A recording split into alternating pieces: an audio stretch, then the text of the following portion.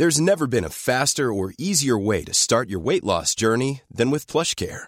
PlushCare accepts most insurance plans and gives you online access to board-certified physicians who can prescribe FDA-approved weight loss medications like Wegovy and Zepbound for those who qualify. Take charge of your health and speak with a board-certified physician about a weight loss plan that's right for you. Get started today at plushcare.com/weight-loss. That's plushcare.com/weight-loss. plushcare.com/weight-loss. Quality sleep is essential. That's why the Sleep Number Smart Bed is designed for your ever-evolving sleep needs. Need a bed that's firmer or softer on either side? Helps you sleep at a comfortable temperature? Sleep Number Smart Beds let you individualize your comfort, so you sleep better together. JD Power ranks Sleep Number number 1 in customer satisfaction with mattresses purchased in-store. And now save 40% on the Sleep Number Limited Edition Smart Bed for a limited time. For JD Power 2023 award information, visit jdpower.com/awards. Only at Sleep Number stores or sleepnumber.com. Millions of people have lost weight with personalized plans from Noom. Like Evan, who can't stand salads and still lost 50 pounds. Salads generally for most people are the easy button, right? For me, that wasn't an option. I never really was a salad guy. That's just not who I am. But Noom worked for me. Get your personalized plan today at Noom.com. Real Noom user compensated to provide their story. In 4 weeks, the typical Noom user can expect to lose 1 to 2 pounds per week. Individual results may vary.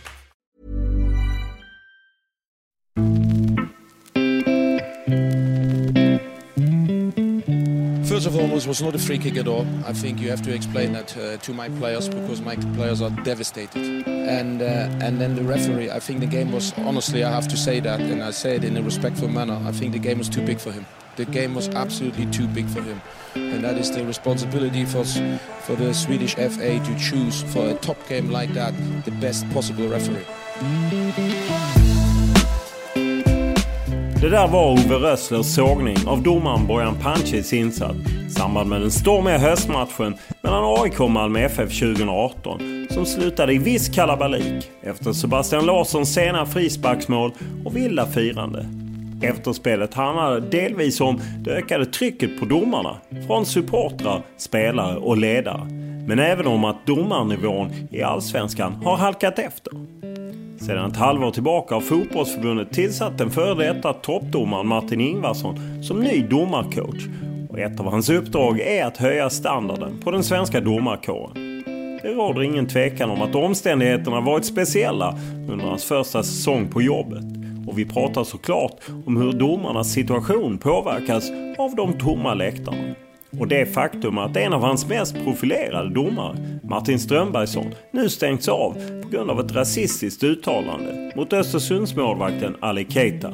Jag är ju lite grann av den devisen liksom att ska man bli straffad på livstid för någonting för man har gjort något. Han har inte mördat någon, det har han faktiskt inte gjort. Och återigen så får man poängtera att det är inte okej det här han har sagt. Alltså, va? Men jag förhåller mig till faktiskt vad förbundet kommer fram till. Och det som säger, blir han uttagningsbar, jag känner Martin så väl, då kommer jag att använda honom som domare. Vi pratar naturligtvis om det kontroversiella videogranskningssystemet VAR, som är en vattendelare bland de fotbollsintresserade. Men Martin Ingvarsson menar att det är ett måste för svenska domare om de ska hänga med internationellt. Och han är precis som många av sina kollegor positiv till systemet. Vi väl implementerar VAR, vilket jag är ganska säker på att vi kommer att göra i Sverige. Då så står vi nog rätt så bra rustade för vad som har hänt och att man kanske kan få bort de värsta barnsjukdomarna. Utöver hans nya roll blickar vi även tillbaka på hans aktiva domarkarriär med långt över 300 allsvenska matcher och närmare 100 internationella matcher. Och det handlar en del om José Mourinho, Anders Frisk och en del andra profiler. Jag var ju Henrik Rydström, var ju min, han var ju med under hela karriären och det var ju en väldigt, man kan inte säga man jublade när man skulle döma Kalmar och det berodde mycket på Rydström. Oerhört intelligent kille, duktig fotbollsspelare, men fruktansvärt jobbig. Det blir även prat om varför den svenska domarstandarden har sjunkit de senaste åren. När vi kan se kvinnliga domare i herrarnas allsvenska. Vad han själv saknade för att bli en internationell toppdomare. Samt den tunga kvällen med kollegan Martin Hansson när Thierry Henry tog Frankrike till VM med hjälp av en missad hands. Men som vanligt börjar vi podden med en faktaruta.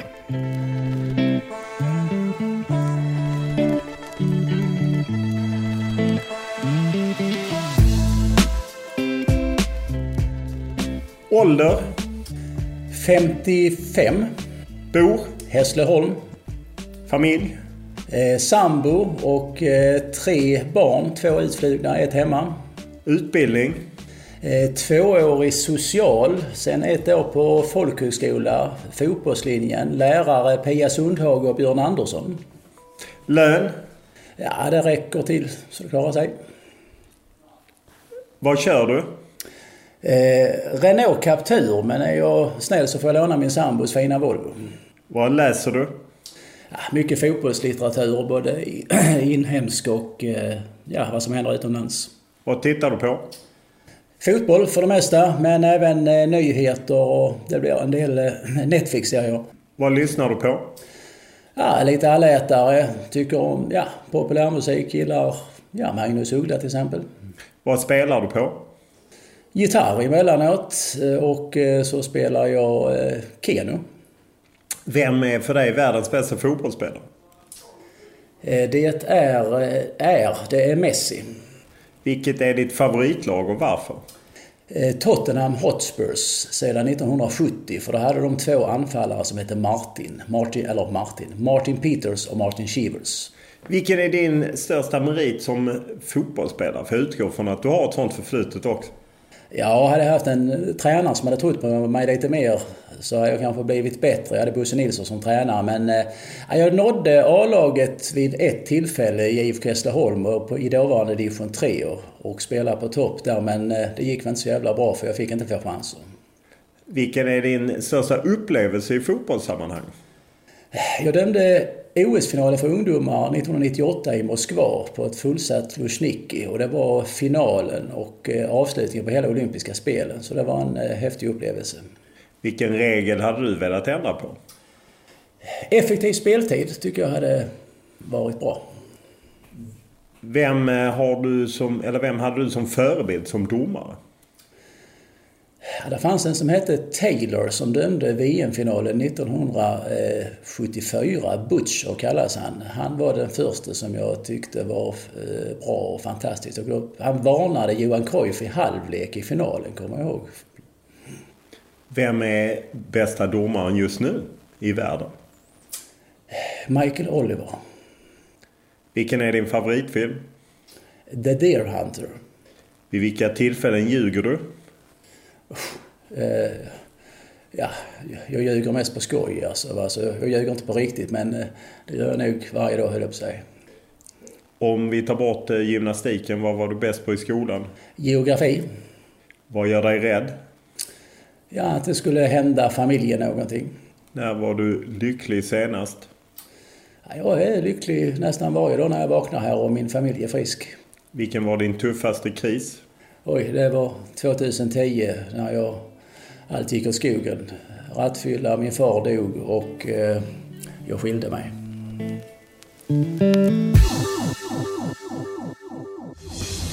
Det här är Sporten måndag. En av Sveriges främsta fotbollsdomare, Martin Strömbergsson, stängs av på grund av rasism. Detta efter en händelse där Strömbergsson ska ha fällt en rasistisk kommentar mot Östersunds målvakt Ali Keita. Något som avslöjades i klubbens egen podcast.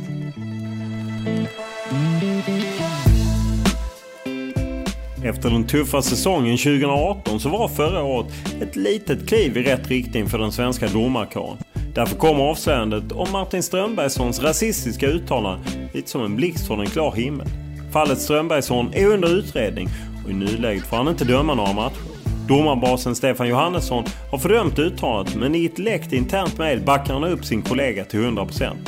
Martin Ingvarsson är noga med att påpeka att Strömbergssons öde ligger i domarkommitténs händer, men är också tydlig med att han kommer välkomna honom tillbaka om avstängningen hävs.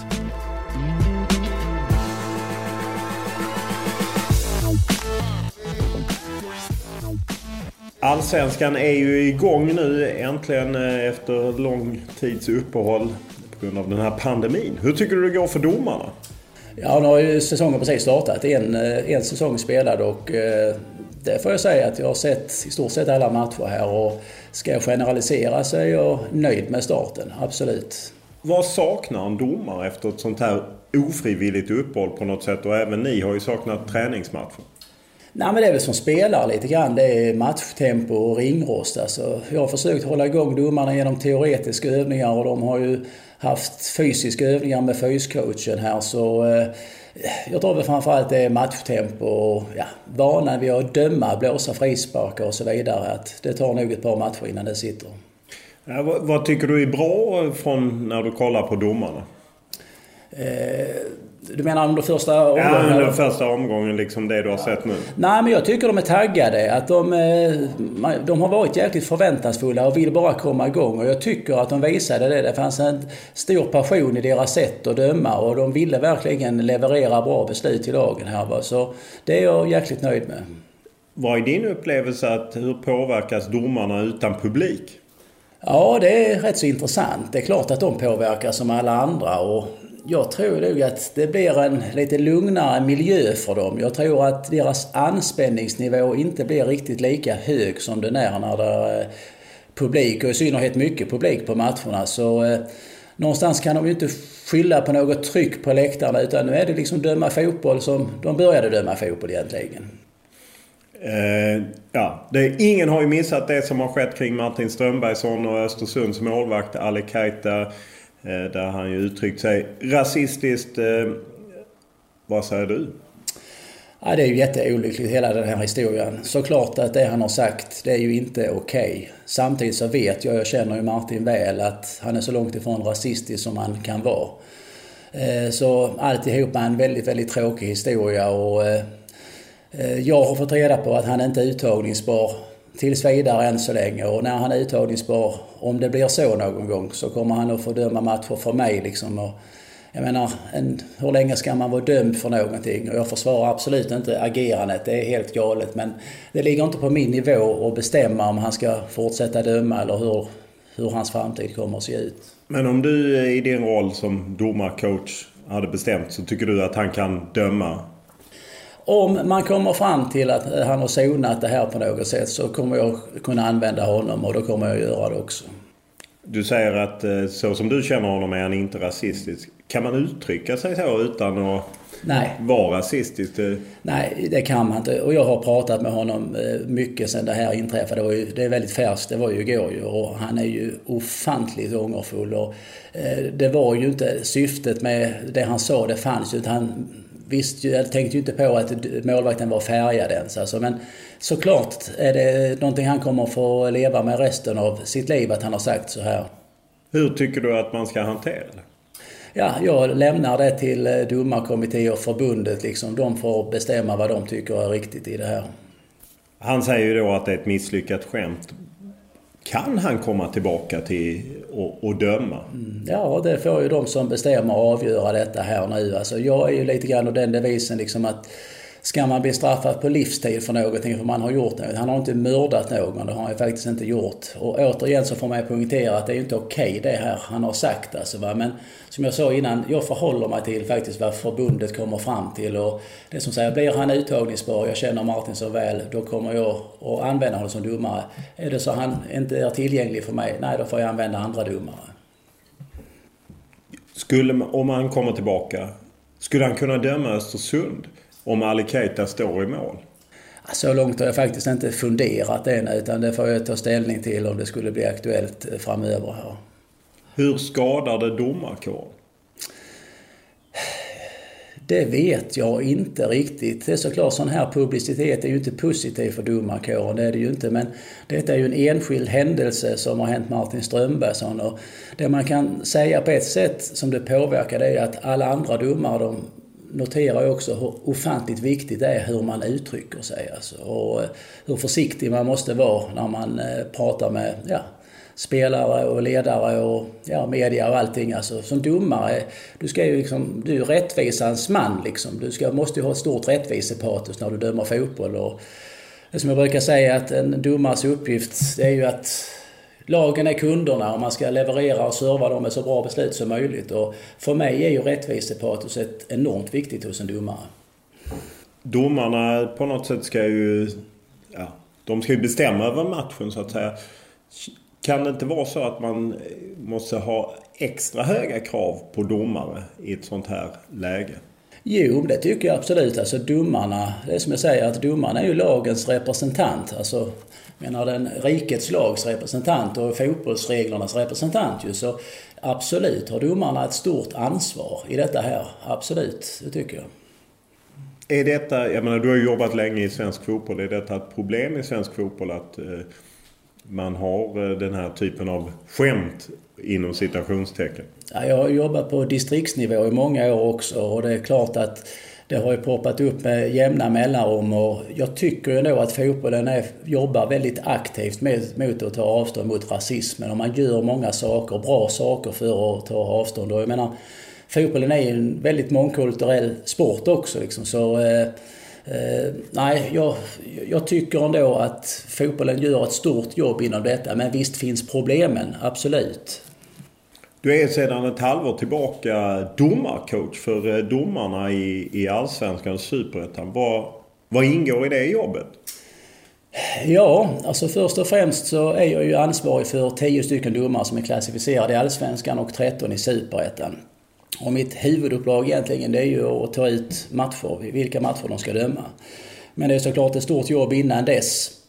Jag har en fyscoach som hjälper mig, som har hand om det fysiska. Men de ska ju uppdatera sig med regelboken, de ska ju kunna den, och samtidigt så måste de veta hur reglerna ska tolkas. Så där jobbar vi med utbildning och återkoppling. Jag har skapat en bedömningsgrupp som består av före detta internationella domare, där vi ska analysera situationer som sker. Det är så här att de får ett klipp utsänt och så svarar de oberoende av varandra till mig. Och då anser jag att då får vi det mest kompetenta svar vi kan få, som vi sen kan förmedla till domarna så de vet vad de ska förhålla sig till. När du fick jobbet, vad ingick i direktiven från förbundet? Liksom, det här vill vi ha. Ja, som jag sa från början, det grundläggande är ju att vi vill ha rättvisa domare som levererar bra beslut till lagen så att vi får en bra fotboll. Det är liksom det stora liksom. Sen bak det, så för att nå dit så är det många moment som ska göras. Alltså jag tillsammans med många observatörer är ute och tittar på matcherna där vi försöker analysera så gott vi kan vad som är bra och vad som kan förbättras. Så det där återkopplingen, det är precis som för en spelare liksom, att man återkopplar efter en match. Det här funkade inte så bra. Och sen får man försöka också hjälpa dem att hitta ett tillstånd som är bra när de ska döma. Det är sin sak att kunna reglerna, men nu är det ingen publik, men du ska kunna hantera press och sånt också. Så vi pratar mycket om ledarskap och hur du bemöter spelare, och det är ett stort område att vara domare. Ja, jag menar, du är ju en av de mest erfarna, du har väl 3:e mest allsvenska matcher genom åren och så. Vad är en bra domare för dig? Jag tycker först och främst måste en domare städa av att man har fysiken med sig och att man kan reglerna, man kan tolka reglerna. Sen kan man ha lite olika spetsegenskaper som domare, och om vi tar våra största domare genom åren, de har ju ofta haft, om vi tar Jonas den senaste, han var ju Jonas Eriksson. Ja, han var ju väldigt kommunikativ och intelligent, det var ju hans paradgrej kan man säga.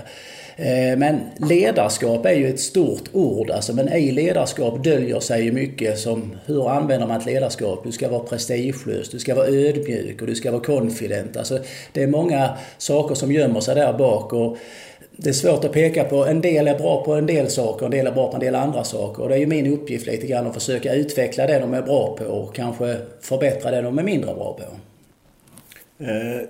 Det finns ju, precis som du säger, en del som gillar att stå i centrum, andra syns inte. Ibland säger man ju att en bra domare ska inte märka sin match. Vad är sant egentligen? Ja, men det är rätt intressant frågeställning, tycker jag. För det kan man ju tycka, alltså att om en domare inte syns, då har han ju levererat bra beslut om man inte lagt märke till honom. Men det finns ju faktiskt rätt så många matcher där en domare måste synas för att styra upp hur det funkar. För det är inte alltid spelare och ledare uppträder exemplariskt ju. Och då måste ju domaren gå in och agera. Och det är det jag trycker också mycket på domaren. När det väl krävs, då måste man våga kliva framåt och ta i taktpinnen och visa. Det är faktiskt jag som bestämmer här hur detta ska vara. Man ska respektera spelare och ledare, men man måste definitivt kräva respekt tillbaka. Och är det som man inte lever upp till den respekten, då är det domarens skyldighet att bestraffa dem om det går för långt. Vi har ju ett regelverk med, du kan prata med dem och sen är det en varning och sen är det en utvisning. När du är ute och tittar på dina domare, vad tittar du efter? Ja, för det första så tittar jag på helheten. Hur funkar det? Alltså, Är det så det blir flyt i matchen och en domare fattar bra beslut, liksom, då har han ju i grundläggande gjort ett gott jobb. Sen uppstår det situationer ofta i matchen där domare sätts på prov. Och det är ganska intressant att se hur de agerar när de sätts på prov. Liksom, vilket ledarskap de använder och hur de använder sitt kroppsspråk och hur de kommunicerar med spelare. Så jag tittar väldigt brett och sen, det är så väldigt olika. Vissa matcher händer inte så mycket alls och vissa matcher händer enormt mycket, och det är ju det som är utmaningen. Dels för mig att titta, men framförallt för domarna, att man är förberedd på det värsta egentligen. Om det är till exempel ett derby i Skåne eller i Stockholm eller något sånt, så kanske det är smäller lite mer, och då kan ju den som kommenterar kanske säga men det är bra, domaren tillåter lite mer, det ska tillåtas. Min tanke är, ska det inte vara jämnt i varje match, eller ska man ha olika ribbor för olika... Nej, det tycker jag absolut inte. Vi har en regelbok och vi har guidelines från UEFA som vi ska följa. Och där vi får massa sekvenser där vi tittar på så att vi ska ha samma bedömning i Sverige som UEFA säger att vi ska ha. Och grundinställningen är ju såklart att det är den som ska gälla. Och det är ju inte en domare som ska sätta en nivå på en match, utan jag anser att den bästa domaren är ju den som anpassar sin nivå utefter vad som sker på planen. Det är ju spelarna som bestämmer hur mycket en domare ska blåsa, hur många varningar det ska bli och hur många utvisningar det ska bli. Så det är samma regler. Jag menar, om det är hemmalag eller bortalag, det ska man försöka att inte ta hänsyn till överhuvudtaget, utan det är som jag säger, rättvisa är det absolut viktigaste hos en domare. Ska man fundera på, nu är det i 90:e minuten står 1-1 och det står en VM-plats på spel kontra, nu är det 3:e minuten? Absolut inte. Jag vet att när vi träffar kollegor från hockeyn så har man resonerat om olika nivåer i perioder och i sadden och sånt, och där är inte fotbollen, och jag hoppas inte vi kommer dit heller, utan det är samma regler. Varför kan man ändå uppleva att det är så i vissa matcher att man kanske tvekar att ta ett så avgörande beslut i 3:e övertidsminuten kontra i 3:e minuten? Ja, det är människor som dömer och människor kan bli påverkade också. Så kan det såklart vara ju. Men ambitionen är ju liksom att de hela tiden, det som händer i första minuten ska bestraffas lika det som händer i sista. Sen där kommer alltid diskutera sådana här situationer att nu stod det 1-1 och det var tveksamt. Var det en 50-50 grej? Ska man blåsa? Ska man inte blåsa? Är det bekvämast att inte blåsa? Då gör man inte det. Men jag hoppas ju att domarna under matchen är så pass fokuserade så de fattar beslutet efter ryggmärgen och inte tänker på konsekvenser. Liksom, vad händer om jag blåser? Jag kan referera till mig själv. När jag dömde ett antal Stockholmsderby och dömde man en straff emot AIK mot AIKs klack. Liksom. Hade man hunnit tänka efter där, så hade man kanske värderat. Det är kanske inte så roligt att blåsa den straffen. Men när man var inne i matchen, då hann man ofta inte tänka. Utan då blåste man straff. Sen fick man reaktionerna och då förstod man liksom att det här var en straff mot AIK. Om man säger till ditt jobb, Stefan Johannesson, den gamla domaren som nu har slutat, som ju han är domarchef. Hur är din roll i förhållande till hans roll? Han är ju högsta tjänsteman på domarsidan kan man säga. Så rent formellt så är ju han min chef kan jag säga, som jag rapporterar till. Men jag har det totala operativa ansvaret och det sportsliga ansvaret. Och känner jag för det så kan jag bolla med honom. Men det är han som håller i alla kontrakt med domare och sånt där. Det administrativa och så. Men det är du som går in och säger Mohamed Al-Hakim, han är inte bra nog, vi flyttar ner honom. Efter säsongen så finns det en klassificeringsgrupp som beslutar om vilka som ska döma på vilken nivå. Jag kommer att lämna ett underlag till denna gruppen. Sen är det den gruppen som bestämmer vilken nivå de ska döma på. Men under säsong så är det jag som matchar och bestämmer vilka matcher de ska döma. Och det är ju nytt i år att man kan flytta upp och ner domare. Åtminstone heter det att ni kan göra det. Alltså det är ju egentligen inget nytt. Men eftersom det tidigare var 2 coacher, en för Superettan och en för Allsvenskan, så hade de ju sina domare. Nu har jag ju båda grupperna och det gör det ju enklare för mig att kunna justera saker och ting. Och jag bestämde mig när jag tog vid att jag vill ha kortare framförhållning för att jag vill se hur det går i matcherna för att kunna lägga det här domarpusslet så bra som möjligt. För det är klart det finns olika digniteter på matcher, olika erfarenheter hos domarna. Men alla domare är ju viktiga och alla matcher är viktiga och det är ju en utmaning att kunna få det så bra som möjligt varje omgång. Men det gör det ju enklare om jag ser vad som hänt i omgångarna tidigare. Ska man vara tydlig där och kommunicera i media att men nu plockar vi bort domare XXX för att vi tycker inte han har varit bra nog? Eller är det ett sånt som ni håller för er själv? Nu blir det inte så mycket av det tack vare att det blir kortare listor. Liksom, utan jag har ju såklart en agenda ett par omgångar framöver har jag tänkt mig. Men Sen kan jag ju justera saker och ting, så det ser jag ju liksom ingen anledning att jag ska förmedla det tänket till media. Det tycker jag inte, utan när matcherna blir officiella då är det de som dömer liksom, va? Jag intervjuade Stefan Johannesson i min podd för det är väl 1,5 år sedan, 2018. Då höll han med om att svenska domare kanske tappat lite. Vi har tappat Jonas Eriksson i högsta nivån och så, att de har det lite tyngre. Vad är din bild av svenska domars status just nu? Ja, tittar man ur ett internationellt perspektiv så har vi en stor utmaning framför oss. En stor utmaning? De är dåliga helt enkelt? Nej, det säger jag absolut inte. Men jag menar att vi har ingen domare i högsta gruppen i Europa. Och det har vi haft under hela modern tid, så länge jag har varit med i varje fall. Så någonstans så hoppas jag att vi ska nå en sån plats så snart som möjligt. Sen vill jag också bygga på... De är ju nivågrupperade i UEFA, elit, och sen är det grupp 1, grupp 2, grupp 3. Och jag vill ju fylla på uppåt med de 7 FIFA-domarna som vi har, så att de etablerar sig högre upp och får bättre matcher. För det är ju så här, ju bättre matcher de dömer utomlands, det tar de ju hem och blir ju förmodligen bättre domare här hemma också. Varför har vi sämre domare idag? Jag tror att det har varit en generationsväxling, absolut. Stefan var ju den sista av den generationen som slutade, och man har kanske inte riktigt lyckats täcka upp bakom där den senaste tiden, så det har funnits tillräckligt med konkurrens och folk som har kunnat axla deras mantlar. Och Jonas slutade ganska abrupt också. Han slutade ju då innan VM 2018, och då var det ingen färdig domare till att ta över efter honom. Så det ska vi jobba med nu här och försöka hitta de här domarna. Och mitt mål är ju att de ska konkurrera så vi får fram de bästa domarna i Europa också. Och det jag tycker är lite häftigt, eftersom domarna, de är både kollegor och de är konkurrenter.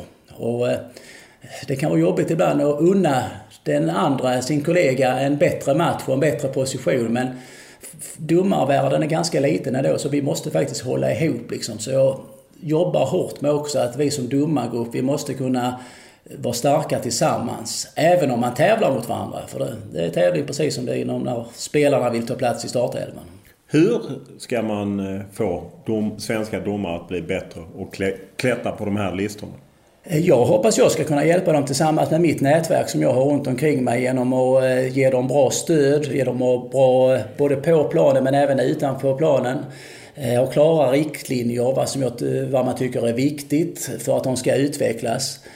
Få dem att förstå det här med kritik. Alltså domare måste ju kunna ta kritik. Jag vill påstå att de flesta är väldigt duktiga på att ta kritik också, men att man försöker inte slåss för ett beslut som är lite tveksamt, utan man accepterar det här blir fel. Hur skulle jag kunna göra för att göra bättre nästa gång? Va? Där finns en viss rädsla hela tiden. Liksom att jag vill ju inte det ska ha blivit fel det här beslutet. Och då kanske man söker opinion på annat håll. Men det är ju en av anledningarna till att jag har skapat den här bedömningsgruppen. Alltså, menar, det som fastställs där, det är de facto liksom. Alltså, det får man förhålla sig till. Vem ingår i bedömningsgruppen? Ja, vi är 8 stycken före detta internationella domare.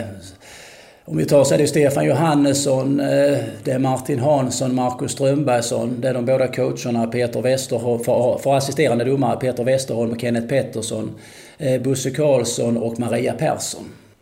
Så att före domarbasen är med Bosse Karlsson? Han är en av dem också som har synpunkter där, ja. Om man ser till att domarna då har sjunkit ner, oavsett om man använder att de är bättre eller sämre. Men jag menar, det är en kvalitetssänkning. Hur påverkar det svensk klubbfotboll, allsvenskans superettan? Jag tycker inte det är så dramatiskt att de har blivit så mycket sämre. Liksom. Vi har ingen riktig topp, det känner jag att vi inte har. Utan jag tycker ändå att vi har en bra domarkår på eliten. Men jag tycker den här bra domarkåren kan bli bra mycket bättre. Det är så jag känner. Va? Och, så som jag sa tidigare, jag tror man får arbeta, eller varje domare får arbeta hårt liksom, och där finns rätt så klara riktlinjer för hur man ska göra för att bli en bättre domare. Och jag jobbar stenhårt med att de bara ska se en match framåt, och där ska de försöka leverera så bra som möjligt, så rättvisa beslut som möjligt i båda lagen, och sen ska de vara spända på vad får de för match i nästa omgång. Va? De är ju ändå professionella domare. Borde de inte vara bättre? Det är ju det enda de gör. Nej, de är inte professionella alla domare. Vi har 4 stycken i Sverige som är heltidsprofessionella. Och sen är det resten i Allsvenskan, de är, ja vad ska man säga, halvtid, de är arvoderade. Och sen alla domare som jag har i Superettan, de har ju fullt jobb som alla andra liksom. Och det får jag ju ha respekt också för när jag sätter till domare i matcher i Superettan. Alltså att det är kanske en lärare som inte kan komma loss från sitt jobb, och det kan ju göra mitt jobb ganska så svårt när jag vill ha den domaren just där, kanske uppe i Umeå om man bor någon annanstans. Så. Du nämner ju Jonas Eriksson flera gånger. Han lämnade ju in när han inte kom till VM 2018 och var ju då rätt kritisk mot FIFA och sa att det var mest politik och som styrde. Vad i sanningen? Var det politik eller var han inte bra nog? Alltså politik har ju alltid funnits inom internationellt domarskap, det känner jag. Och Jonas hade ju över tid levererat väldigt bra insatser. Sen kan jag inte jämföra han med alla andra som han konkurrerade med. Alltså, men nog tycker jag att Jonas skulle haft en plats i VM-truppen. Det tycker jag. Varför sa man ingenting om politiken innan? Jag menar, han var ju med länge i fotbollsvärlden. Det var ju du också. Det blir ju på något sätt att man klagar när man inte kommer med. Ja, så funkar det kanske. Liksom. Alltså, så länge man är på rätt sida liksom, då kanske man inte höjer sin röst så mycket. Men när du är på andra hållet så är det kanske lättare att man ventilerar det. Vem i domargruppen säger du att kan ta Sverige dit igen? Alltså, det som är formellt är ju att Andreas Ekberg är vår högst rankade domare. Han är ju precis i nivån under internationellt elit. Sen har vi då 4 domare som är i nivån under och sen så är det 2 domare till som är i nästa nivå. Det är det formella. Alltså när jag tillträdde så sa jag faktiskt så här att nu vill jag att ni tävlar om detta. Jag vill att ni ska visa vem som är bäst liksom. Och precis som jag kräver och vill att de ska vara rättvisa så ska jag försöka vara så rättvis som möjligt när jag tar ut mina matcher. Och därför tycker jag det är för tidigt att säga att just han är den domare jag tror mest på. Du pratar om han. När får vi se damer döma herrfotboll? Ja, men det är ju redan på gång och det tycker jag är rätt så häftigt. Alltså, nu har vi en Tess Olofsson tror jag hon heter. Eller Pettersson, hon heter Olofsson tidigare. Eller var det tvärtom. Hon går i varje fall den högsta utbildning vi har nu. Det är bara 2 stycken som går den. Det är Tess som heter Adi Arganovis från Kristianstad. Och det ska bli ofantligt intressant att följa hennes utveckling. Och jag ser ju en stor potential i henne. Jag har sett henne döma flera gånger på regionnivå. Och det skulle inte förvåna mig alls om hon blir Sveriges första kvinnliga allsvenska domare till och med. Vi ser ju det lite internationellt. Varför är vi så långt efter i Sverige? Vi slår oss gärna på bröstet att vi är så jämställda.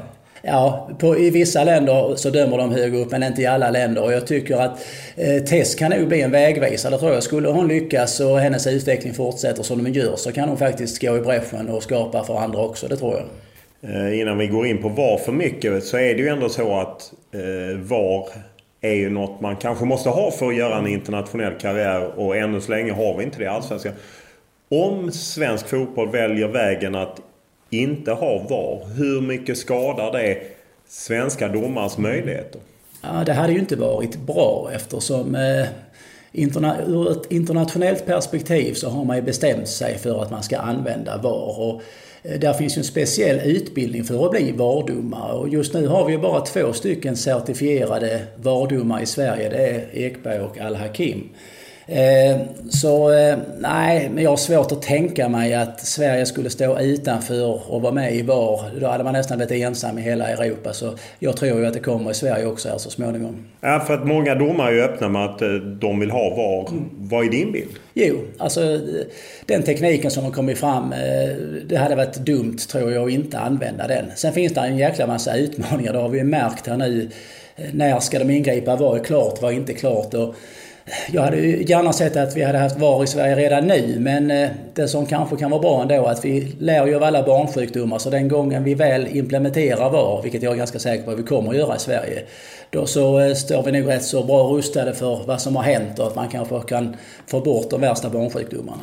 Du var ju med när UEFA började experimentera med extra domare som stod bakom. Vad är bäst, VAR eller ha extra domare? Det är VAR, absolut.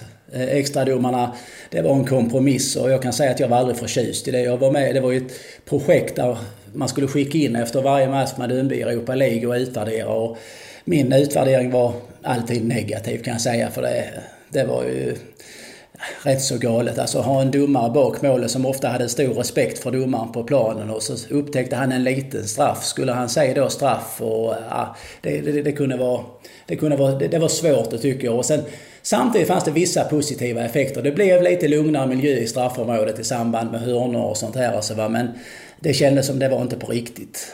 Hur ser du ändå på kritiken mot VAR, som ju då att det liksom inte går att få den här rättvisan? Ibland går det inte att se på bilder, och ibland på något sätt man jagar någon slags evig rättvisa. Man kan spela tillbaka. Jo, men då skulle vi ha haft frispark där i 3 sekvenser innan. Och hur ska man komma runt? Ja, det finns ju ett speciellt VAR-protokoll framtaget som beskriver när man ska göra det här. Och det tar ju såklart lite tid att lära sig detta. Som du säger, att man kan inte gå hur långt tillbaka som helst. Men där finns ju beskrivet när man ska då blåsa av, om det har varit en hands tidigare i anfallet till exempel. Va? Och det är där jag tror att man håller på och försöka navigera sig rätt. Och det har blivit bättre och bättre sedan det startade, men jag känner att det är fortfarande inte i land, det är det inte. Vilken annan teknik hade du velat se? Nej, jag kan inte se någon annan teknik som hade gjort det mycket bättre. Vi har ju goal-line-teknologi som finns ju, och den är ju mer, det är svart eller vitt, och det är ju skitbra. Är bollen inne så är den inne, är den inte inne så är den inte inne. Va? Ännu så länge har vi inte det i Allsvenskan. Nej. Varför inte? Ja, jag kan bara spekulera att det är pengar, alltså att det kostar för mycket. Vad är din rekommendation till Svenska Elitfotboll och Svenska Fotbollförbundet i fråga om målkamerateknik? Ja, om jag ser egoistiskt från min horisont så är det klart att jag tycker de ska köpa in det så att vi kan ha det till matcherna. Sen ska det ju ställas i proportion till vad andra saker kostar också. Det är inte det jag står högst på barrikaden och säger att det här måste vi ha, eftersom det händer ju trots allt inte så jäkla ofta, de här tveksamma grejerna. Vilken regel tycker du är svårast och som det oftast blir diskussion kring? Hans. Varför går det inte att få? Nu är det väl armhålans botten som gäller för där skuldra och arm möts. Ja, under hela min tid som domare så har det här varierat lite grann hur det ska vara. Och just nu så är det som du säger armhålan som gäller. Och är armarna ovanför axlarna, då är det också hands. Fortfarande finns avsikten. Där finns så ofantligt många saker man ska ta hänsyn till. Och detta är enormt svårt även när man sitter och tittar på bilder i lugn och ro. Och då ska man betänka att detta ska domaren göra i skarpt läge på en 10:e sekund. Va? Så skulle någon stark fotbollsprofessor hitta någonting som kunde gjort handsen lättare, så är det underlättat för domarnas jobb också. Du nämnde ju fakta utan att du gärna hade haft effektiv tid. Varför det? Jag är trött på att det här maskningen och sånt där, det här destruktiva. Så hade man haft någonting att förhålla sig till, det hade varit bättre, det tycker jag.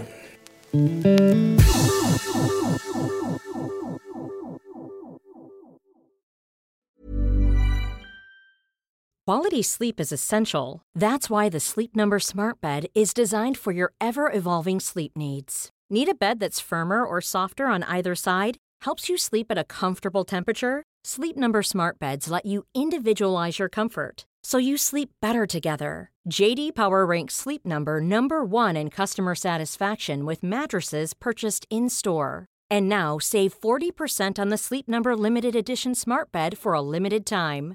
For JD Power 2023 award information, visit jdpower.com/awards. Only at Sleep Number stores or sleepnumber.com. Mom deserves the best, and there's no better place to shop for Mother's Day than Whole Foods Market. They're your destination for unbeatable savings, from premium gifts to show-stopping flowers and irresistible desserts. Start by saving 33% with Prime on all body care and candles. Then get a 15-stem bunch of tulips for just $9.99 each with Prime. Round out Mom's menu with festive rosé, irresistible berry chantilly cake, and more special treats. Come celebrate Mother's Day at Whole Foods Market. Millions of people have lost weight with personalized plans from Noom. Like Evan, who can't stand salads and still lost 50 pounds. Salads generally for most people are the easy button, right? For me, that wasn't an option. I never really was a salad guy. That's just not who I am. But Noom worked for me. Get your personalized plan today at Noom.com. Real Noom user compensated to provide their story. In 4 weeks, the typical Noom user can expect to lose 1 to 2 pounds per week. Individual results may vary. Florent Malouda trying to measure it. Richard Dunn last night. Oh, Henry! Oh, it's in the net. It's a goal. I think the Irish players are feeling for a handball here. The protest won't count. The referee's made his decision. McShane lets it drop. Yeah, it's Henry. Handball. Gallus. Just watch it from this angle. Yes. That's a handball, no question about it. Absolutely no question about it. And France have stolen the lead on aggregate. The only thing I'll say is the referee's probably not in position to see it. The assistant's on the other side of the pitch and maybe doesn't have a clear view either. And France have gotten away with it. När den franska stjärnan Thierry Henry tog med handen i den avgörande VM-kvalmatchen mot Irland och tog Frankrike till VM i Sydafrika, så satte han samtidigt stopp för Martin Hanssons internationella karriär. Kanske är det en förklaring till att Martin Ingvarsson och en del av hans svenska kollegor är orubbligt positiva till VAR. Ingvarsson var just fjärdedomare till Martin Hansson i Paris den där kvällen och fick se hur en kollega fick en domarkarriär stoppad på ett ögonblick. Men VARs intåg löser inte alla problem för domarna. I takt med att den moderna fotbollen vuxit sig allt större har pressen på domarkåren blivit allt tyngre från såväl media, supportrar och spelare och ledare. Ingvarsson menar att samtliga parter kan göra mycket mer för att dämpa tonläget, men är också tydlig med att en modern toppdomare måste lära sig att hantera pressen.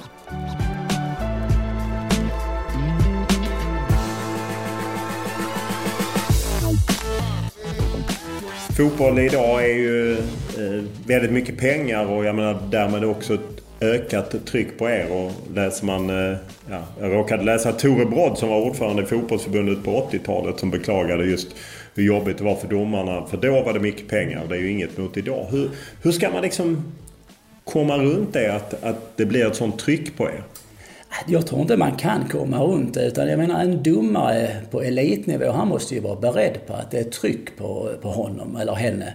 Det är ju inget snack om saken, så någonstans så ingår det lite grann i paketet. Du strävar efter att bli toppdomare, och när du väl har blivit toppdomare då måste du ju ändå inse att det kommer att bli ett tryck på dig, och hanterar man inte det bra, ja men då är man kanske ingen toppdomare.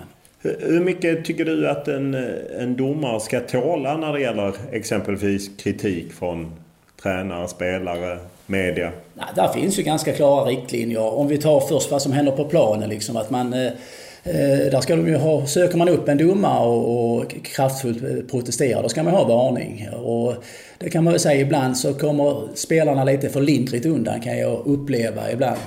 Sen såklart så måste vi ju kunna tåla kritik som alla andra. Jag menar, missar en domare en straff, då är det inte konstigt att man skriver i tidningen att domaren missar en straff. Liksom. Och, domaren, det är ju en roll man har, och då måste man vara beredd på att ibland gör man fel, och då får man ju stå för felen, så är det ju.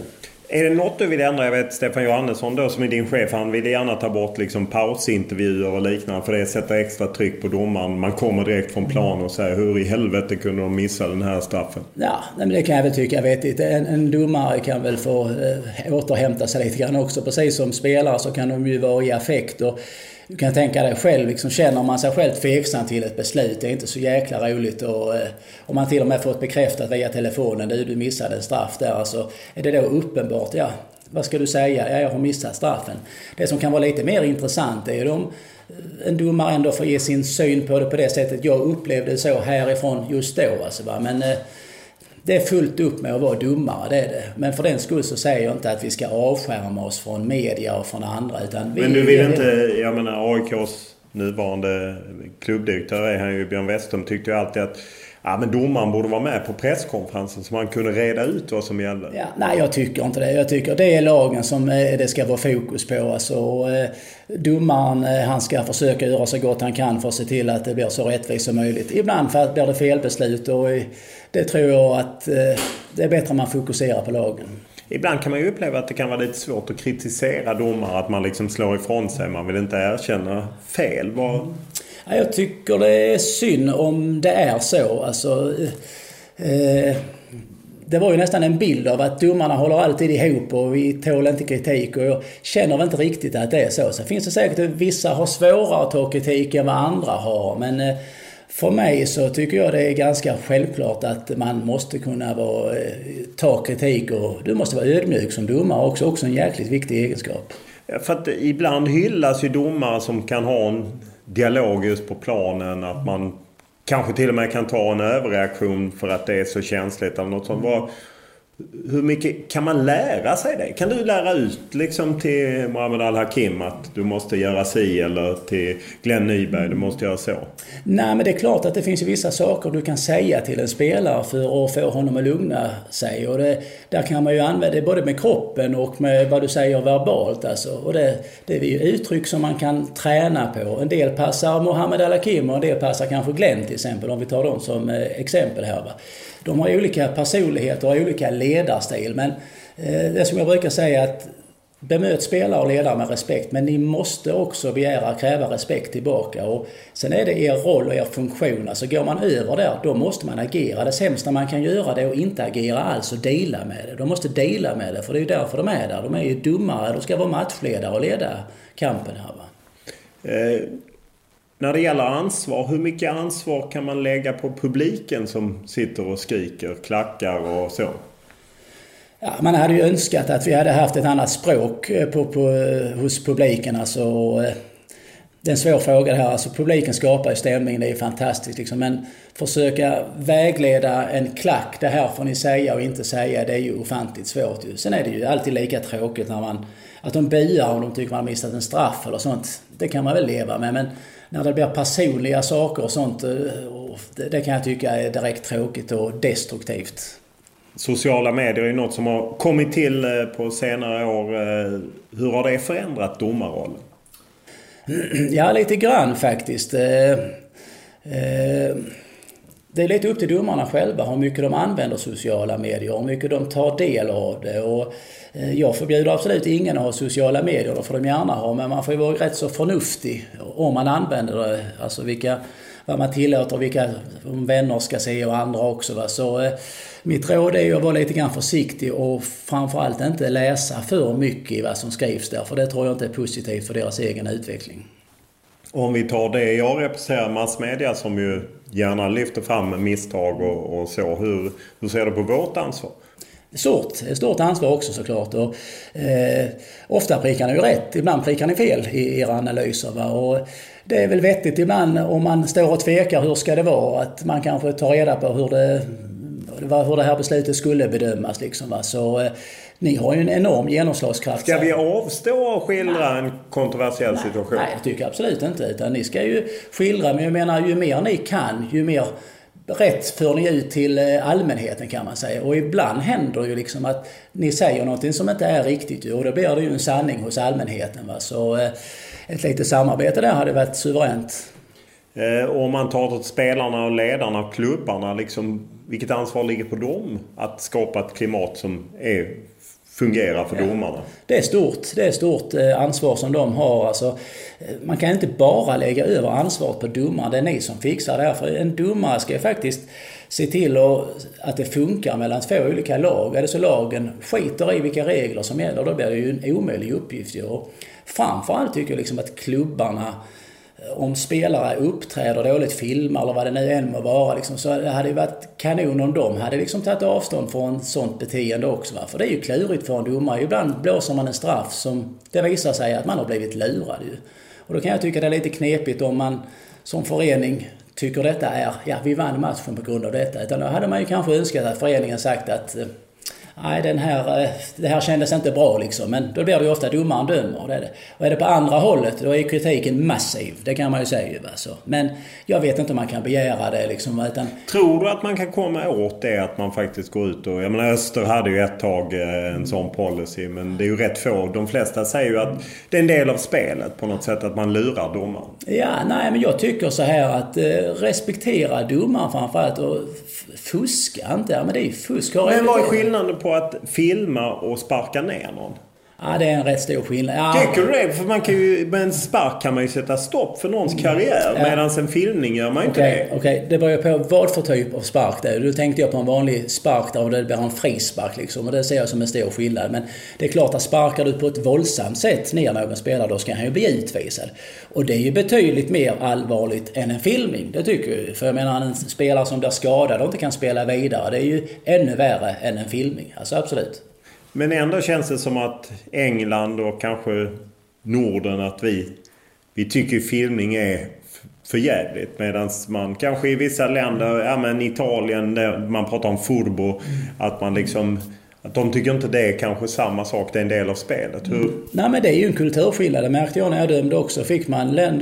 Dömde man lag från medelhavsländer, så då var man ju mer på sin vakt, för där var det ju mer en kultur att man gjorde så. Men min förhoppning är ju såklart att vi ska bekämpa fusket. Liksom. Jag kommer aldrig se det som en naturlig del av fotbollen. Sen självklart är det ju domarens uppdrag att dela med det när det händer ju. Absolut, så är det ju.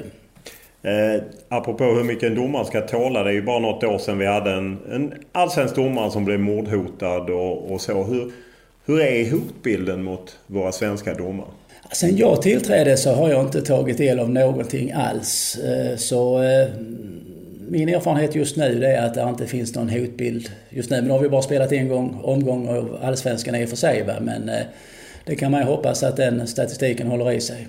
Hur är din bild annars att det förändrats? Jag menar, du började döma i mitten på 90-talet i allsvenskan. Hur förändrades klimatet? Ja, det har varit en stor förändring, och det är framförallt inom media, alltså, eftersom fotbollen blir så ofantligt mycket mer bevakad nu än vad det var på, om man säger, när jag började döma. Då kom man undan med en missad straff. Ja, det gjorde man. Alltså man visar 5 minuter från Sportspegeln. Hade man flytt så visade man inte den matchen när man hade missat en straff, och då var det ingen som tänkte på det. Så idag är ju liksom bevakningen så enorm, så det är ju en jättestor skillnad som har skett de senare åren. Hur upplevde du själv liksom när du var utsatt? Var du rädd någon gång? Nej, det kan jag säga. Vid ett tillfälle, jag dömde en kvalmatch till allsvenskan mellan Djurgården och Assyriska, tror jag det var. På Stockholms stadion. Stockholms stadion, precis. Och där Assyriska var i allsvenskan tills Mattias Jonsson gjorde mål på slutet. Och då kan jag säga att skulle matchen sluta så, då hade jag redan tagit sikte på flyktväg ut. Alltså, för då var stämningen hotfull. Det hände jag tror att trots att Djurgården klarade sig kvar, så kommer jag ihåg att det var en som blev nedslagen av en Djurgården-supporter faktiskt. Ja, en assyriska spelare blev ju... Ja, han spelare, så var det nu.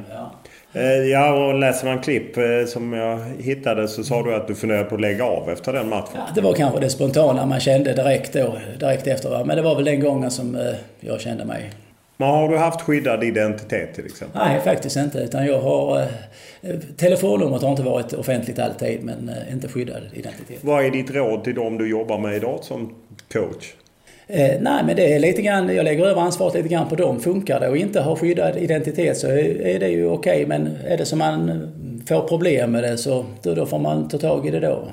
Känner du att ni har, för jag menar, Fredrik Gårdare som jobbar i den polisgrupp som jobbar med liksom otillåten påverkan kring idrott. Han pratar ju liksom om att man har en dialog med SHL och så. Känner du att ni har, om någonting händer med en domare, så har ni tydliga direktiv, så här jobbar vi? Ja, men det finns det. Alltså, det finns liksom ett protokoll, kan man säga, hur man ska agera och vart man ska vända sig när det händer någonting under match. Och det kan ju vara att om det har hänt något speciellt i Stockholm till exempel, då kanske man får byta hotell. Och, alltså, där får man anpassa när det händer sådana här saker. Va? Men, så det vill jag påstå att det finns ett system för det. Du var ju en av de första proffsdomarna en gång i tiden, men om vi backar ännu lite längre. Hur kom det sig att du började döma?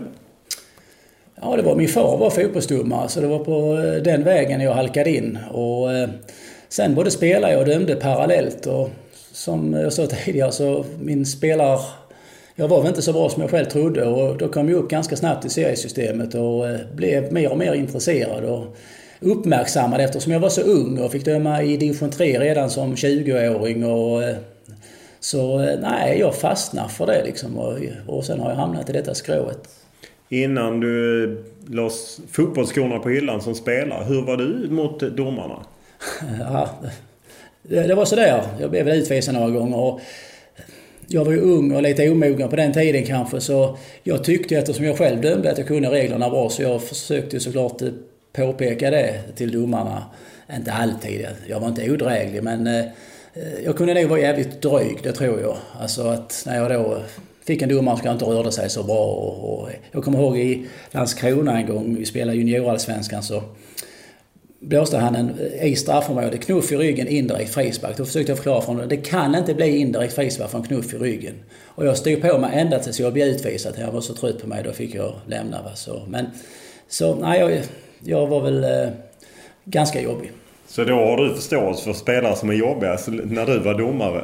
Ja, nej, men det är klart att spelare lever sig ju in i situationer, absolut. Och jag har ju Henrik Rydström, var ju min, vad ska jag säga, han var ju med under hela karriären och det var ju en väldigt, man kan inte säga man jublade när man skulle döma Kalmar och det berodde det mycket på Rydström, för jag menar, han pratade hela matchen och han gjorde jobbet, alltså det tog så mycket energi av att bemöta honom hela tiden. Och det var inte så enkelt för det var inte så man kunde varna bara, för han var lite, nu går det inte bra för dig Ingvarsson, sa han, och nu missade du det. Och så han fick en på dåligt humör, vill jag påstå lite grann. Och sen gick det till en match mot IFK Göteborg borta när jag var inte på humör redan innan matchen.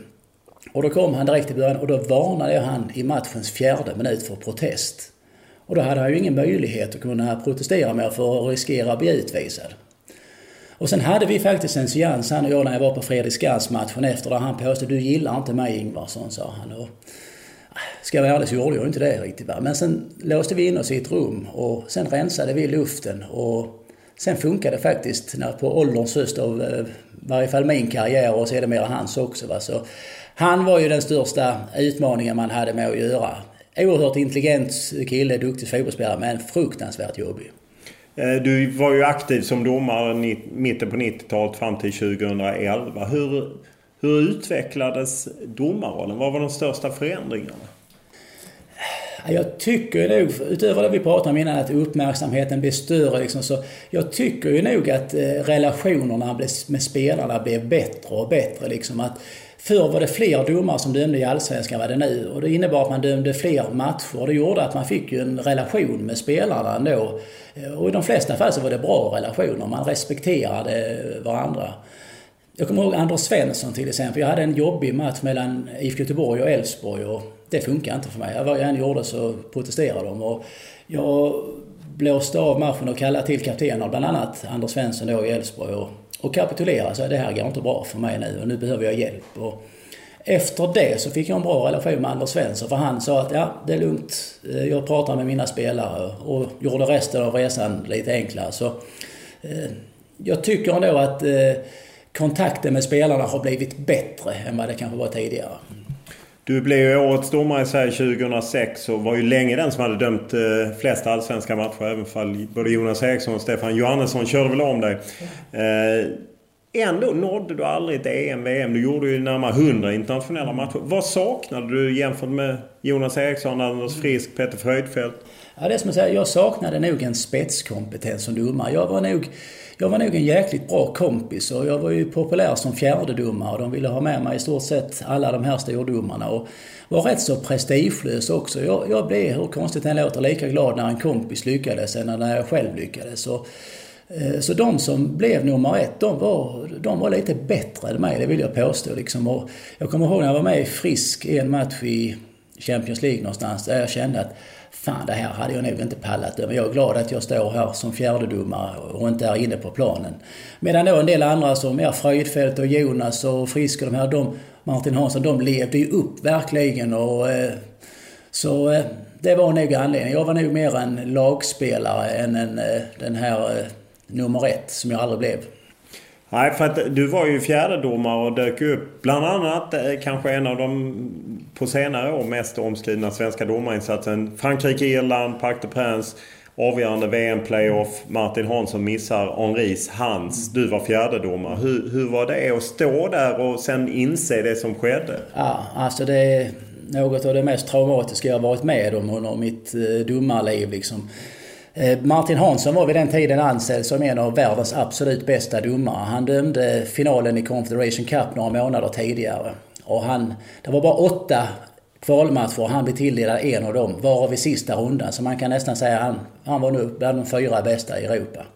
Han gjorde en fantastisk insats i 90 minuter. Båda tränarna sa innan förlängningen att de var väldigt nöjda. Jag hade kontakt med båda 2. Och sen kom den här Hansen som förändrade hela hans domarliv och som kanske till och med startskottet till vi fick extra domare och i förlängningen var. Den kommer jag aldrig glömmas, den här Hansen. Och det som hände egentligen, det var ju Henry tog bollen med handen. Ingen av oss 4 upptäckte detta, hade en tanke på det. Utan när reaktionerna kom så trodde vi kanske att Galla som gjorde målet hade slagit in bollen med handen. Vilket, vi var ett par stycken som noterade, men det gjorde han inte. Och vi hade kommunikation i headsetet, men han har ju gjort mål med huvudet. Och när vi sen blev uppmärksammade efter matchen på att det var så, då rasade ju det mesta liksom. Och du stod ju och hade en monitor, då fick man inte titta. Nej, det var helt sjukt. Alltså för, jag kommer ihåg Trapattoni som var tränare för Irland då, han sprang ju bort mig. Du måste ju gå och titta. Och i efterhand har jag hört att målvakten Sean Given, det ska vara världens good guy. Han protesterar aldrig om det inte har hänt någonting. Men han blir ju skogstokig för han såg ju såklart den här Hansen. Men mitt enkla svar var ju att jag får inte. Det var förbjudet för mig att titta på det. Annars hade man kunnat löst det ju.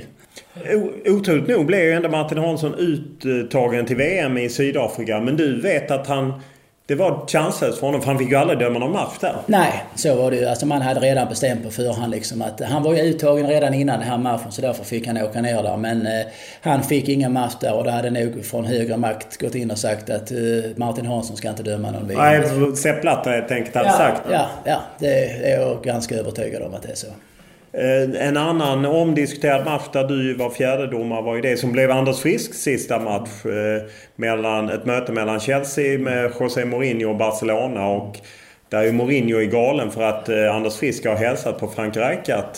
Och hur upplevde du det? Ja, det är en helt sjuk historia det också. För det var så här att Frank Rijkaard kom i halvlek och tog oss i handen och bad om ursäkt att han inte hade hunnit hälsa på oss innan matchen. Detta så en Chelsea-ledare som berättar för en annan Chelsea-ledare som förmodligen skarvar till det lite grann. Som berättar för en tredje Chelsea-ledare som då sa till Mourinho att Frank Rijkaard hade varit inne i domarrummet.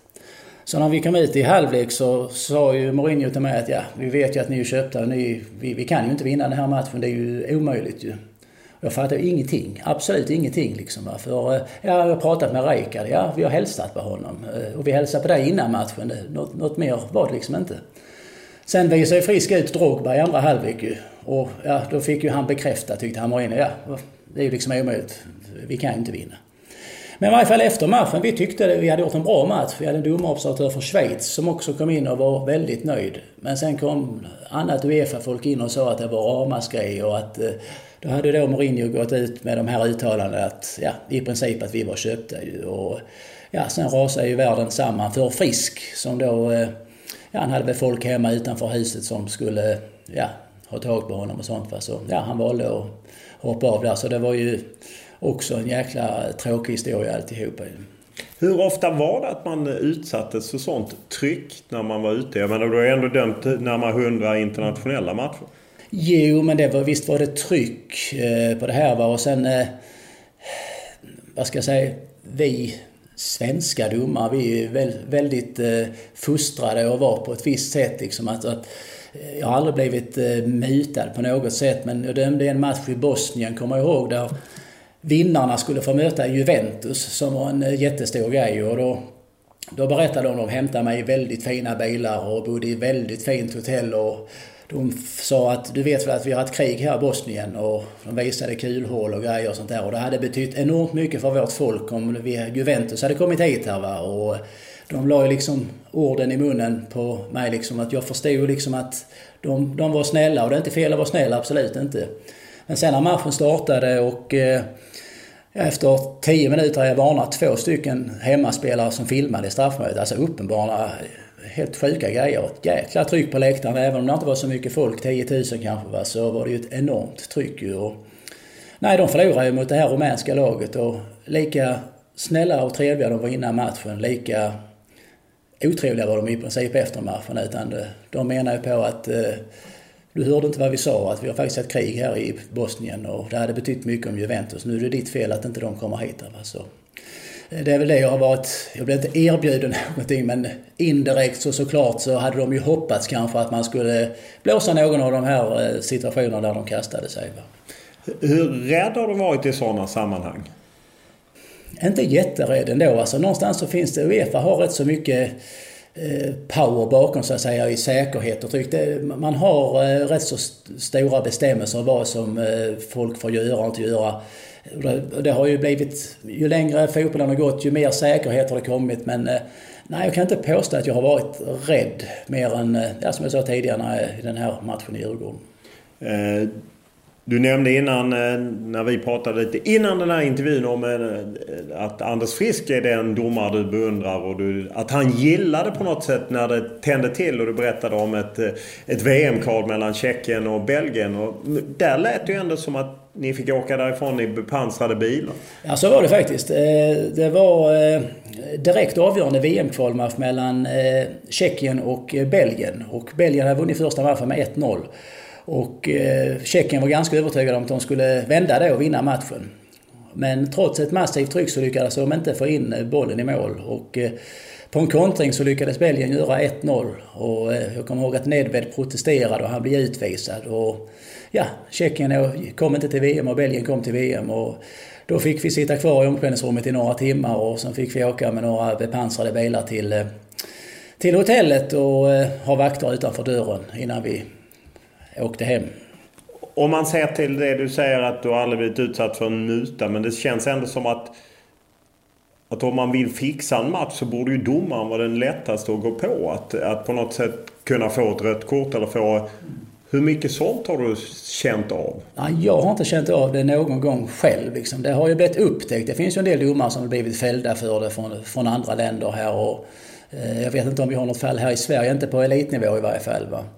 Så jag har själv aldrig blivit erbjuden någonting. Och sen, som du säger, det är ju tacksamt offer såklart en domare. Men min känsla är om vi tar de 23 domare jag ansvarar för i Allsvenskan Superettan så kan jag liksom inte se på min karta att någon av dem överhuvudtaget skulle fundera i de banorna. Hur mycket pratar ni om det som en fara? Det nämns varje år. Alltså det är en av de stående punkter vi har. Vi pratar om den här problematiken vi har med bettingen som finns. Alltså, så det är viktigt att domarna uppdaterar då. Så de har ju också ett protokoll.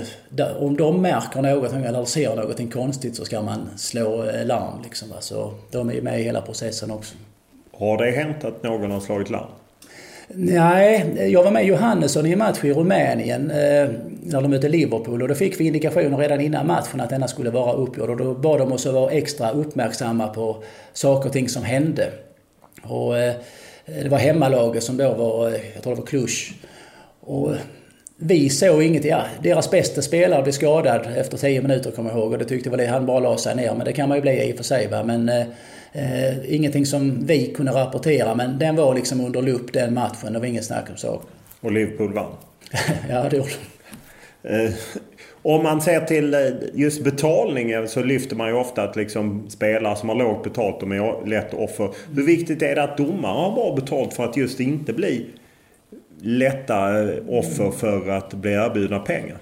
Jo, men det spelar väl såklart in. Alltså det är ju lättare offer för de som får 50 000 som betyder med en domare i division 3 och division 2. Alltså det kan vara jättemycket pengar för dem. Alltså. Men däremot så tror jag liksom på eliten 50 000 mycket pengar om vi nu pratar om just den summan. Va? Men jag tror inte man ens överväger fråga svenska elitdomare. Liksom, för jag tror att de är så pass... De har kommit dit, de är så glada att de har kommit dit som de skulle aldrig riskera liksom, och ta emot något sådant. Under din tid så steg ju på något sätt inkomsterna för domare och så. Hur bra betalt var det för dig? Ja, jag kommer ihåg när jag blev proffs, då hade jag 40 000 i månaden. Och alltså, jag matcharvod också. Va? Så, generellt sett så var jag ju välbetald kan man säga så, men inte på samma nivå som spelarna kanske. Det tycker jag kanske inte vi ska vara heller, för det är de som ska vara artisterna. Men det gjorde i varje fall att jag fick möjlighet att förbereda mig på samma sätt som spelarna hade och kunna känna att det är en viktig del av att vara fotbollsdomare. Jag menar, kraven fanns ju där att du ska hit och döma, då ska du förbereda dig. Ja, det är inte så lätt om man har ett jobb man ska gå till först och sen åka och döma. Va? Så det blev ju bättre, det blev det ju. Men det är som att säga att oftast hamnar ju inte domarnas löner högst på agendan. Man vill ju ha en bra produkt, men det är inte så jävla många som är sugna på att pröjsa för dem. Men jag menar, internationella matcher gav ju också pengar, eller hur? Ja, det gjorde det också. Det var också tillägg, absolut. Länge så behövde man inte skicka någon inkomstuppgift från FIFA och UEFA. UEFA har börjat på senare år. Hur gjorde du? Tog du upp det? Ja. För man har ju hört många historier om domare som inte alltid tog upp de inkomsterna. Hur gjorde du? Ja, men jag kom nog i den generationen där man började göra det. För då hade man börjat varsko om precis det du beskriver. Liksom att det är en risk att inte göra det. Va? Så man var ju livrädd att inte få döma internationellt mer ju. Så man var ju jäkligt på sin vakt där, det kan jag säga. Så du registrerade din inkomstdeklaration? Ja. För 2008 så hade du ju en kollega som dömde EM och där de fick fina klockor och någon sålde på en auktionshandel. Var du med om att du fick så fina gåvor när man liksom var ute och dömde? Nej, inte så fina gåvor, det fick jag inte.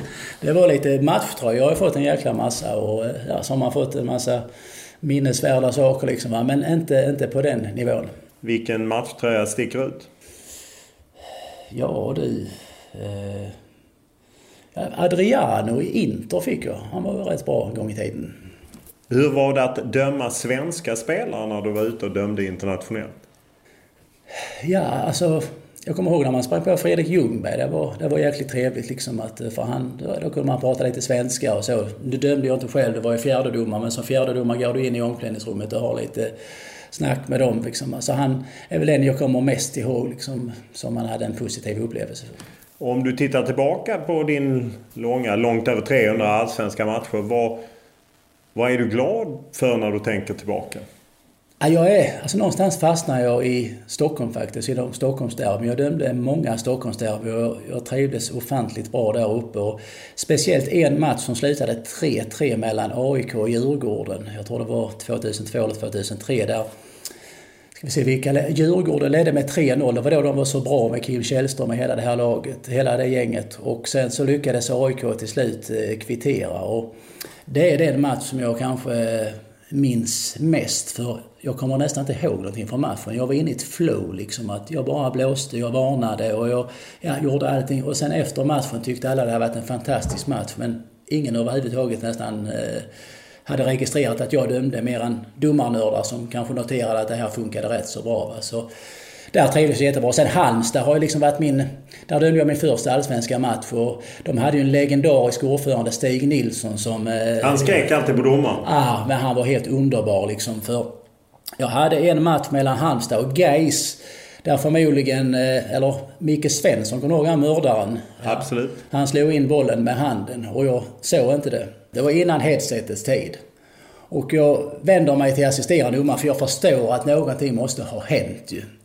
Och han springer upp precis som det är mål. Men jag tänkte, jag måste ut och försöka styra det här samtalet. Så jag ställde frågan till honom att, nu fan slår han in bollen med handen. Så sa han, jag har inte sett någonting. Och så springer jag upp på andra sidan, och det visade sig ju att han har sett att han har slått in bollen med handen. Så man annullerade målet. Alltså, så jag sa att det är inget mål. Och då hade de firat att det var 1-0, en rätt så viktig match, kommer jag ihåg. Så det stod fortfarande 0-0 och sen gjorde Halmstad 1-0 som de vann då på slutet. Men det samtalet efter med Stig Nilsson, det var helt fantastiskt. Vet du. För då satt vi där uppe i deras klubbstuga och sa han, vad fan höll du på med idag? Sa han, du sprang ju som en höna runt hela planen. Vi gör mål och sen plockar du bort det. Det är ju helt sjukt, menar han på.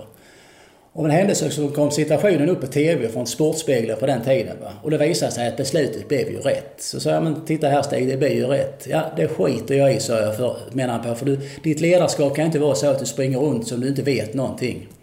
Så sa jag, om vi vänder på det, om det hade varit en Gais-spelare som hade slått in bollen med handen, skulle inte vi agerat då? Ja, men det är väl en jävla skillnad, sa han. Nu är det ju Halmstad och vi spelar på hemmaplan liksom, va. Sen fortsatte diskussionen, men han var underbar, Stig. Om man ser baksidan, vad har varit jobbigt? Jag menar, du har haft avbrutna matcher, Hammarby, Djurgården, och jag menar, läser man det finns konfronterad av Nanne Bergstrand och en rad andra människor och så. Vad sticker ut liksom, att du känner att fan, det borde jag inte gjort, eller? Nej, alltså när jag tänker tillbaka så, det fanns ju tränare och spelare man tyckte bättre om än vad man gjorde andra. Nanne har ju egentligen inga problem. Jag har känt han ända sedan min skoltid i Markaryd och så, va. Och ibland man har olika roller och funktioner. Två av mina bästa kompisar är tränare, Peter Svärd och Per-Ola Ljung till exempel, va. Så Peter Svärd valde ju att aldrig döma hans lag, för skulle det bli känt att vi var bästa kompisar så kunde det ju bli snack liksom, va. Sista matchen dömde jag faktiskt i Mjällby, för då begärde jag och då gällde den ingenting, och det var Mjällby-Halmstad. Så nej, jag kan inte säga att det finns något. Torbjörn Nilsson var min hjälte faktiskt när jag började på elitnivå, för då tränade han Jonsered. Och på tal om vad vi pratade om i början så hade de någon stjärna på topp, jag kommer inte ihåg vad han hette, men han filmade i varje fall i första halvlek. Och jag blåste av och varnade honom för filmning. Sen bytte Torbjörn ut honom. Och han var helt oförstående hur han kunde göra det, för han var ju deras stjärna. Och då sa han så här att jag förlorar hellre matchen än jag vinner på fusk. Och det är ganska få tränare som resonerar på det sättet, men sen dess är det ju enkelt för mig att säga att Torbjörn Nilsson är min favorittränare. Stort tack för att du tog dig tid. Ja, tack så mycket. Podden är som vanligt producerad av Olle Junell Lindberg och klippt av Daniel Eriksson. Och vi tar tacksamt emot alla era synpunkter, tankar, idéer, önskemål eller till och med kritik. Enklast är att mejla mig olof.lund@tv4.se eller skriva till mig på Instagram eller Twitter. Och då är det Olof Lund som gäller i ett ord. Stort tack för den här veckan.